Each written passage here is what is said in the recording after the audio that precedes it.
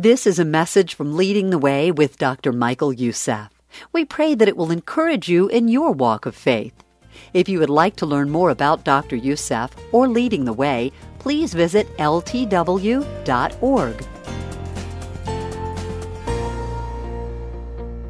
I think every one of us can testify to the fact that at some point in our lives, or maybe you're going through it even now, where you felt defeated, discouraged, and perhaps hopelessly despondent.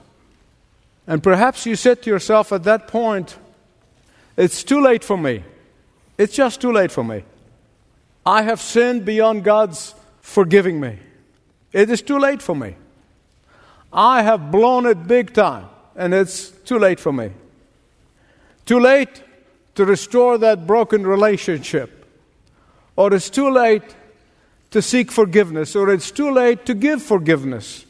It's too late to be mightily used of God to make a difference in the world. It's too late to accomplish great and mighty things for God. It's just too late for me. The concept of too late can invade every mind, and it's too late for me to revive that dream that God once gave me. It's just too late to be restored into full health, or it's too late to receive that victory over my sin or over my weaknesses or over my inadequacies or whatever there may be. The question is, what do these defeatist statements have in common? I want to tell you that they're all authored and published by Satan's publishing company.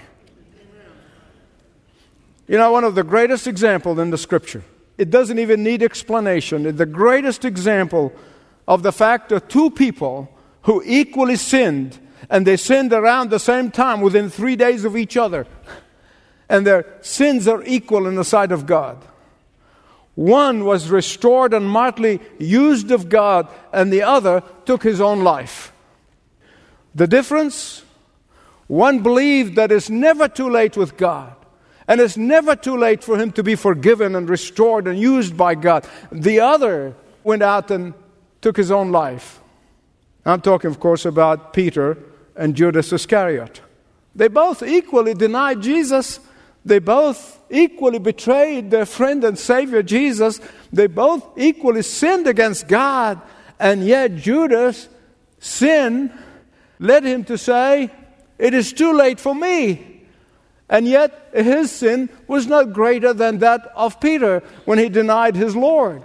But the difference was Judas believed that it's too late, and therefore he took his own life. But Peter believed in the power of God's forgiveness and grace and mighty power to restore him and use the fallen. God specializes in using the repentant sinner.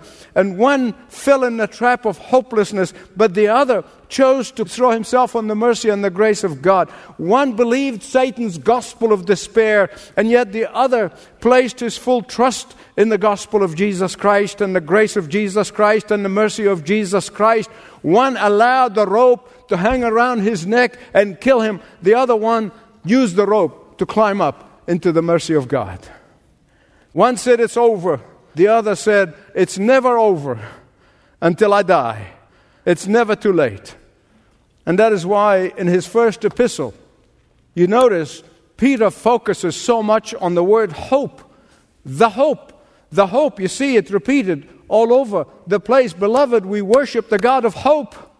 And that is why Peter, in that first epistle, in chapter 1, verse 3 and 4, he says, our hope is grounded in Christ himself, and his resurrection guarantees our inheritance. In 1 Peter chapter 1, verses 13 and 14, he said, our hope is ongoing. It is not temporary and it's not occasional, but ongoing, day in and day out. In 1 Peter chapter 1, verse 21, he said, our hope is as sure as Christ himself. And then in 1 Peter chapter 3, verse 15, he said, the purpose of our hope is our greatest testimony to the world. In fact, it's the greatest defense for the gospel that we can give to the world. Today, I'm beginning a new series of messages from 2 Peter. And I'm calling it, It's Never Too Late. For a reason, and you will become apparent as we go through the series. But I'm just introducing it today. 2 Peter is one of those epistles that's seldom preached from. It is seldom quoted by preachers. It's one of those things. And yet, it is filled with encouragement. It is filled with warnings against subtle spiritual deceptions that seem to be invading churches all across the land today. We're facing so much deception today. And that epistle is saying, wake up, don't fall for the deception that the world is preaching and the false preachers are preaching. In fact, as I began to study the passage afresh and look at it with fresh eyes, I am convinced that it is written for our day. Today, my beloved friends, you know this and I know this, that discernment among church-going folks, discernment on the part even of some of the elect, is so lacking that it is discouraging at times. The despondency and the lethargy on the part of many a church who refuse to stand up and be counted is enough to discourage us at times. The attitude, well, it's too late. We can't do anything about it. It's pervading our society, pervading our churches. Beloved, it is time for the people of God to rise up, to stand up and stand for the truth of the gospel.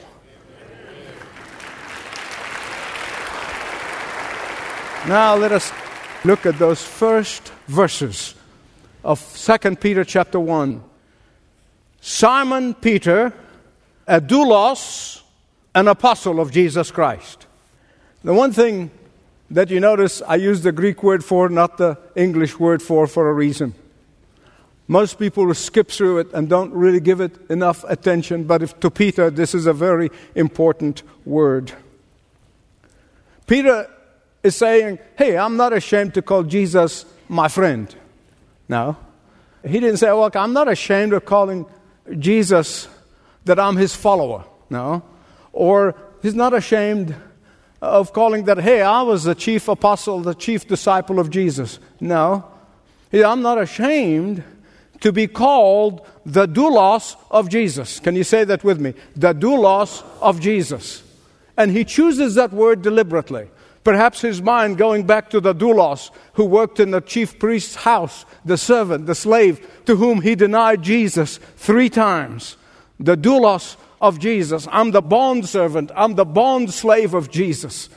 Peter, who once denied his Savior and his Lord and his friend Jesus to a slave girl, he is saying, now I am proud to call myself the bond slave of Jesus. Think about this. For over 3 years, Peter walked with Jesus. He ate with Jesus. He lived with Jesus. In fact, Jesus came and spent many a night in Peter's house. More than that, he promised Jesus, he said, if they all deny you, I will not. And yet, when the chips were down, he denied any knowledge of him to our slave girl, and even with cursings. So now, he describes himself as the slave of Jesus. Although Jesus said, I no longer call you servants, I call you friends. Peter is saying, yes, I understand that, but I choose to call myself a bond slave of Jesus. In a society that does not consider a slave even a human being, he is saying, I am honored to call myself bond slave of Jesus. In a culture where slaves are considered to be slightly better than animals, and a culture where the term doulos is so demeaning, even in a normal, polite conversation, Peter says, I am proud to call myself the doulos of Jesus. Why is that so important? Why am I dwelling on it? Listen to me. Here's what a doulos means. It's not just a title that you take on yourself. But a doulos of Jesus means that I am totally owned and operated by Jesus. That I'm totally possessed by Jesus. That I'm totally at the disposal of Jesus. That I have unquestioned obedience to Jesus. And that I'm constantly, regardless of what I do for living, I am in the service of Jesus. Not only that, but he said, I'm also the sent one. I didn't come on my own authority. I didn't come because I think it's a good thing. I didn't come because it's a lucrative job. I am sent. I am apostle. I'm the sent one. And beloved, this is very important in any leadership in the Christian life. It's very important. Leadership is serving Jesus' agenda, not ours, not the church, not the denomination. Leadership is serving Jesus' plan, not ours. Leadership in Jesus' service is placing Jesus' word above man's word. That was not always understood by Peter himself. That was not always the attitude of old Simon before he became Peter. This was, the attitude of Simon was different from this attitude of Peter, the new Peter. And here's a fact. Listen to me very carefully, please. The moment you come to Jesus Christ, and the moment you confess your sins, and the moment you receive His forgiveness and His eternal life and salvation, that moment, you're going to have the old you and the new you, as Galatians said, in a state of war. The spirit warring against the flesh and the flesh against the spirit. Let me tell you something. Every one of us, including your pastor, have an old Simon in all of us. It is the Simon of self-centeredness. It is the Simon of self-will. It is the Simon of self-adequacy. It is the Simon is boastful and braggadocious. Simon the proud. Simon that gets credit for everything. The Simon of self-importance. The Simon who's up and down all the time depending on the circumstances. But when Christ came into our lives, He gave us a new life. We became a Peter, the servant. Now the bond servant. The shepherd who feeds on the Word of God.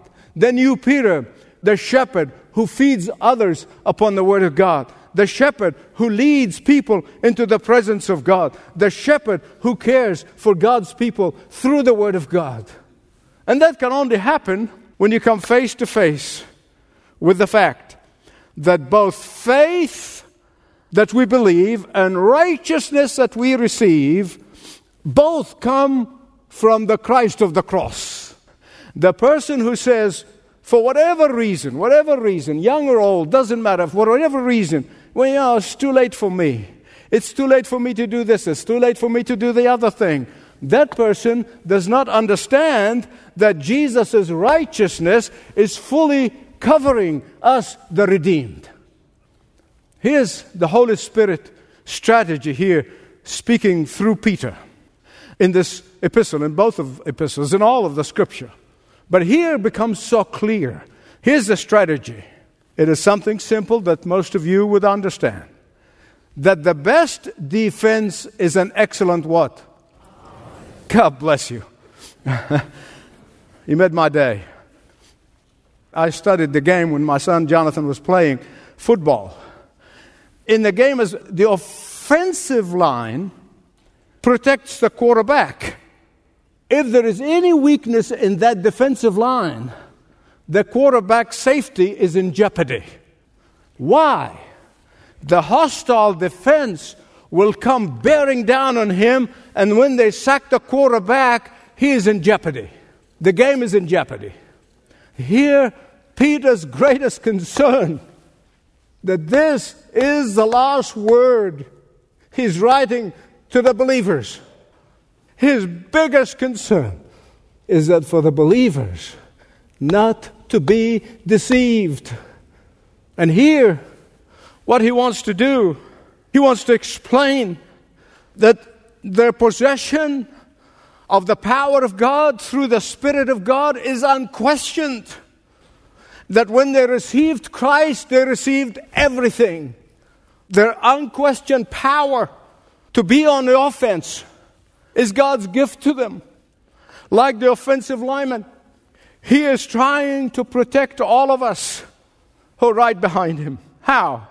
By telling us that Christ not only gave us salvation and eternal life, but He also gave us His righteousness, not ours.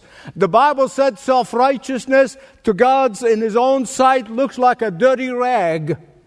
So no one could ever say, oh, it's too late for me. At any point of your Christian life, whether you're young or old, it makes no difference. No one can say, oh, it's too late for me. Christ gave us both grace and peace. Why did He do that? To keep on transforming us every single day to the likeness of Jesus Christ. Seeing that His divine power has granted us everything. How many? Everything. Has given us everything pertaining to life and godliness through true knowledge of Him who called us by His glory and excellence. Let me ask you a question. What had happened in your life in the last week, 2 weeks, quarter, year? Suit yourself, whatever works for you. What happened in your life that could not have happened had there been no Holy Spirit? Please, answer the question to yourself. Let me rephrase it. How did you draw on the divine power that you already received? Hear me right, please, this is important. Having received this divine power when you came to Christ, it's indisputable. Look at the verse again. Let me give you a different translation. His divine power has given us all things. How many? All. Pertaining to life. You know, sometimes I hear people when they pray, I said, oh, God, give us more power. Now, wait a minute, I want to stop the prayer meeting. He already gave us all the power we need. The problem is not that He has not given us the power. The problem is we're not appropriating the power that He gave us. Verse 4 tells us how to appropriate this divine power. And there are some people who actually think that God somehow sort of miserly drip drabs His grace and His power, and He kind of very chinchy God, gives you a little bit, and then you ask for more, and He gives you a little bit, He gives you more. No. The Word of God, He said He gave us everything. The word precious here means not only it's costly, it's priceless, it's precious, but it means also that He generously gave it. And that is why those who say, oh, it's too late for me, they're insulting the promises of God. They're insulting the Word of God. They're insulting the gifts of God. And the word precious here again is one of those favorite words for the Apostle Peter. Just like in the first epistle, the word hope is a favorite word. Here in the second epistle, the word precious is very important to him. It's very special to him. He tells us about the precious blood of Jesus. He tells us about the precious faith that Jesus gave us. He tells us about the precious promises that we have in Jesus. And Peter probably is thinking of the time when he was sitting with Jesus, and Jesus said, it is better for you that I go to the Father, because when I go to the Father, I send you the Holy Spirit. And on the day of Pentecost, right on schedule, God poured out His Holy Spirit, and He's been dwelling in the believers ever since. Amen. Amen. Amen. Now, we are partakers of the divine nature of Christ, because the Holy Spirit came in us. And as we appropriate those promises, and we know that we have become partakers through the indwelling Spirit in the divine nature of Christ, when the Spirit of God possesses us. The question is, I wonder, when was the last time did you actually appropriated the blessings and the power that God has given you? I was thinking, how can I explain this? In case somebody's still sitting there and said, well, what's this appropriating of the power and so forth? Let me give you a human illustration. Illustration is never perfect, but let me give you just something from every day you can relate to. Because sometimes I see believers after they give their life to Christ, and they may go to church and they go to Bible study, but they're living their Christian life in shambles. They really are. They're constantly in defeat. They're constantly discouraged. They constantly need propping up. And it would be like somebody who decided to deposit $100,000 in my bank account. Meanwhile, I don't know about it. I've never really went and cashed any checks on it. And whether I may know about it in theory, but I'm not really sure whether I can get it. Whatever reason is going on in my head, I live my life in shambles. I'm in utter poverty. My car is about to be repossessed. My house is about to be foreclosed on. Yet the money is sitting in my bank account. Verses 3 and 4, look at them again with me. Now here's a Youssef translation. Hopefully it will help again. Here's the first part of chapter 3. Please realize that divine power that is given to you, appropriate it. Paul puts it the same way in Ephesians chapter 3 verse 20. Now to him who's able to do far more, exceedingly, abundantly, beyond what we think or imagine. Here it comes. You ready for it? According to the power that works within us. Where does it work? Within us. You have it. God supplied the believer with His spiritual power is beyond question. It's beyond question. It's repeated throughout the Scripture. Now, when somebody says, well, I'm not living in that power, I'll tell you why. What happens is that we choose to destine ourselves away from the power of God. How? By continuously living in sin and rationalizing that sin. We don't separate ourselves from Christ because nothing's separated from the love of God. But we separate ourselves from that power. Instead of appropriating it, we're actually separating ourselves from it. There's some people fail to use the power of God to appropriate it because of willful disobedience to the Word of God. Has nothing to do with the fact that God has given it to you. But all of that does not mitigate the fact that He's given it to us. The word granted, that He granted it to us, is in the perfect passive participle. Well, what does that mean? It means that He gave us to us in the past when we came to Christ, when we came to Him by faith and received forgiveness and eternal life. But the continuous results of that gift, it goes on day after day after day until we go to heaven. Now, beloved, please listen to me. God's gifts are permanent. God's gift of salvation is permanent. God's gift of justification by faith is permanent. God's gift of reconciliation is permanent. God's gift of redemption is permanent. God's gift of grace is permanent.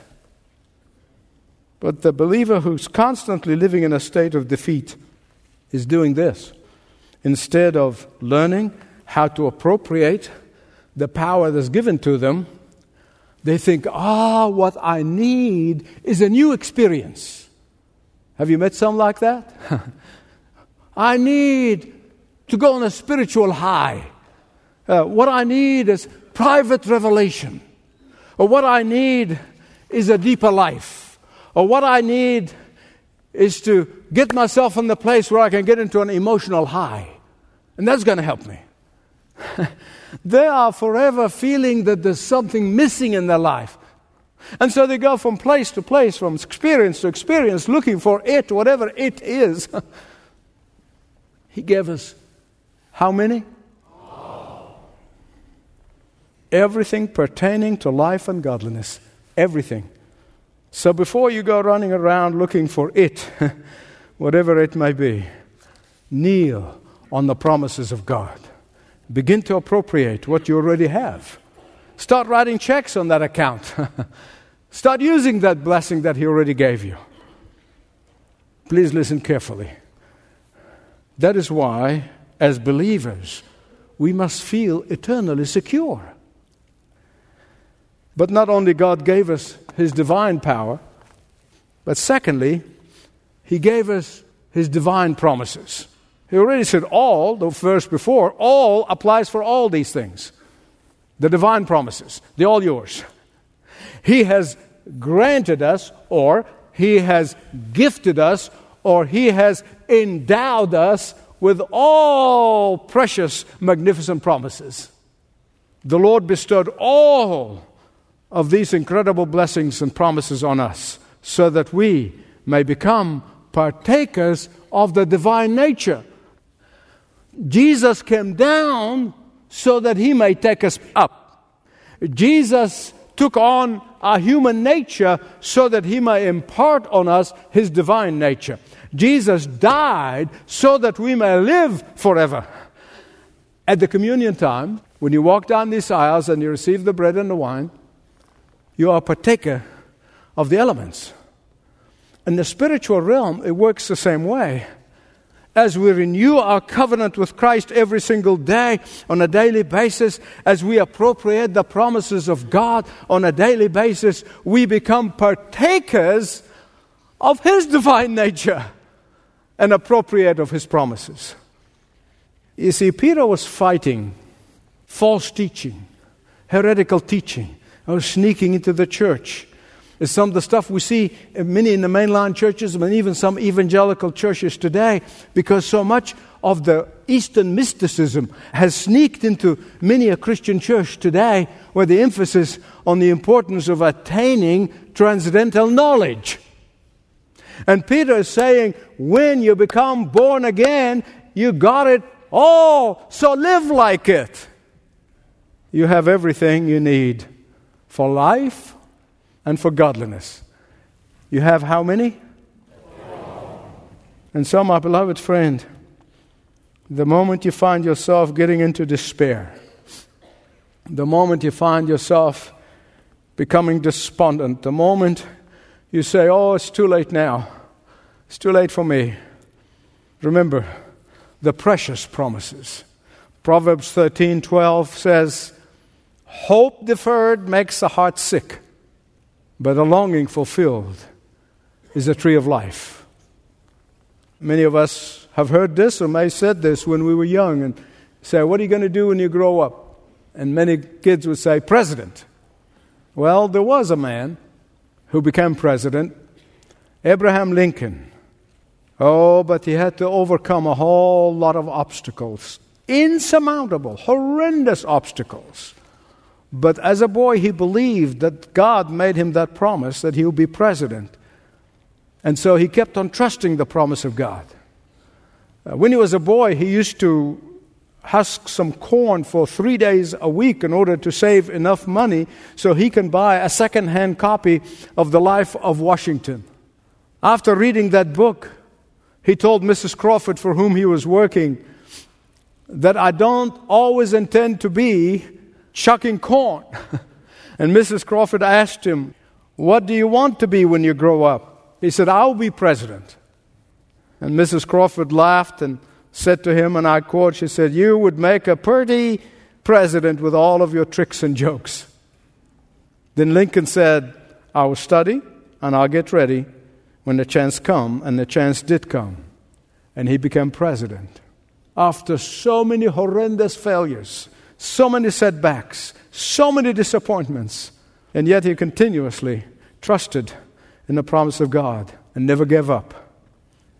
He never said, well, it's too late for me. I failed running for Congress twice and I failed. It's too late for me. I tried to be a good lawyer and I failed. It's too late for me.